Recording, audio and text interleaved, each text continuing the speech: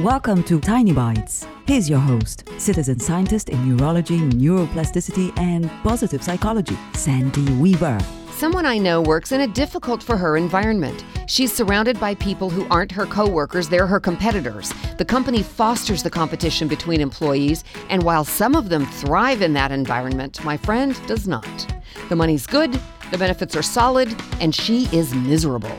Instead of being proactive and looking for an environment more suited to her strengths, she keeps beating her head against the wall and then complaining about the wall. She rails at how unsupportive her boss is, how cutthroat her coworkers are, and how she's not appreciated. And she is creating all of that angst for herself because she's not facing reality.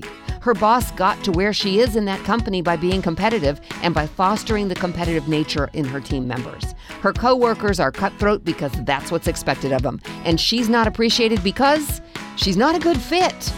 Maybe you can relate. Next time you're in a spot like that, face reality. Take care of yourself and your needs. Don't expect everybody else to change for you. Subscribe to the podcast and share it with your friends. And there's lots more at centerforworkplacehappiness.com. Here's to your well-being, one tiny bite at a time.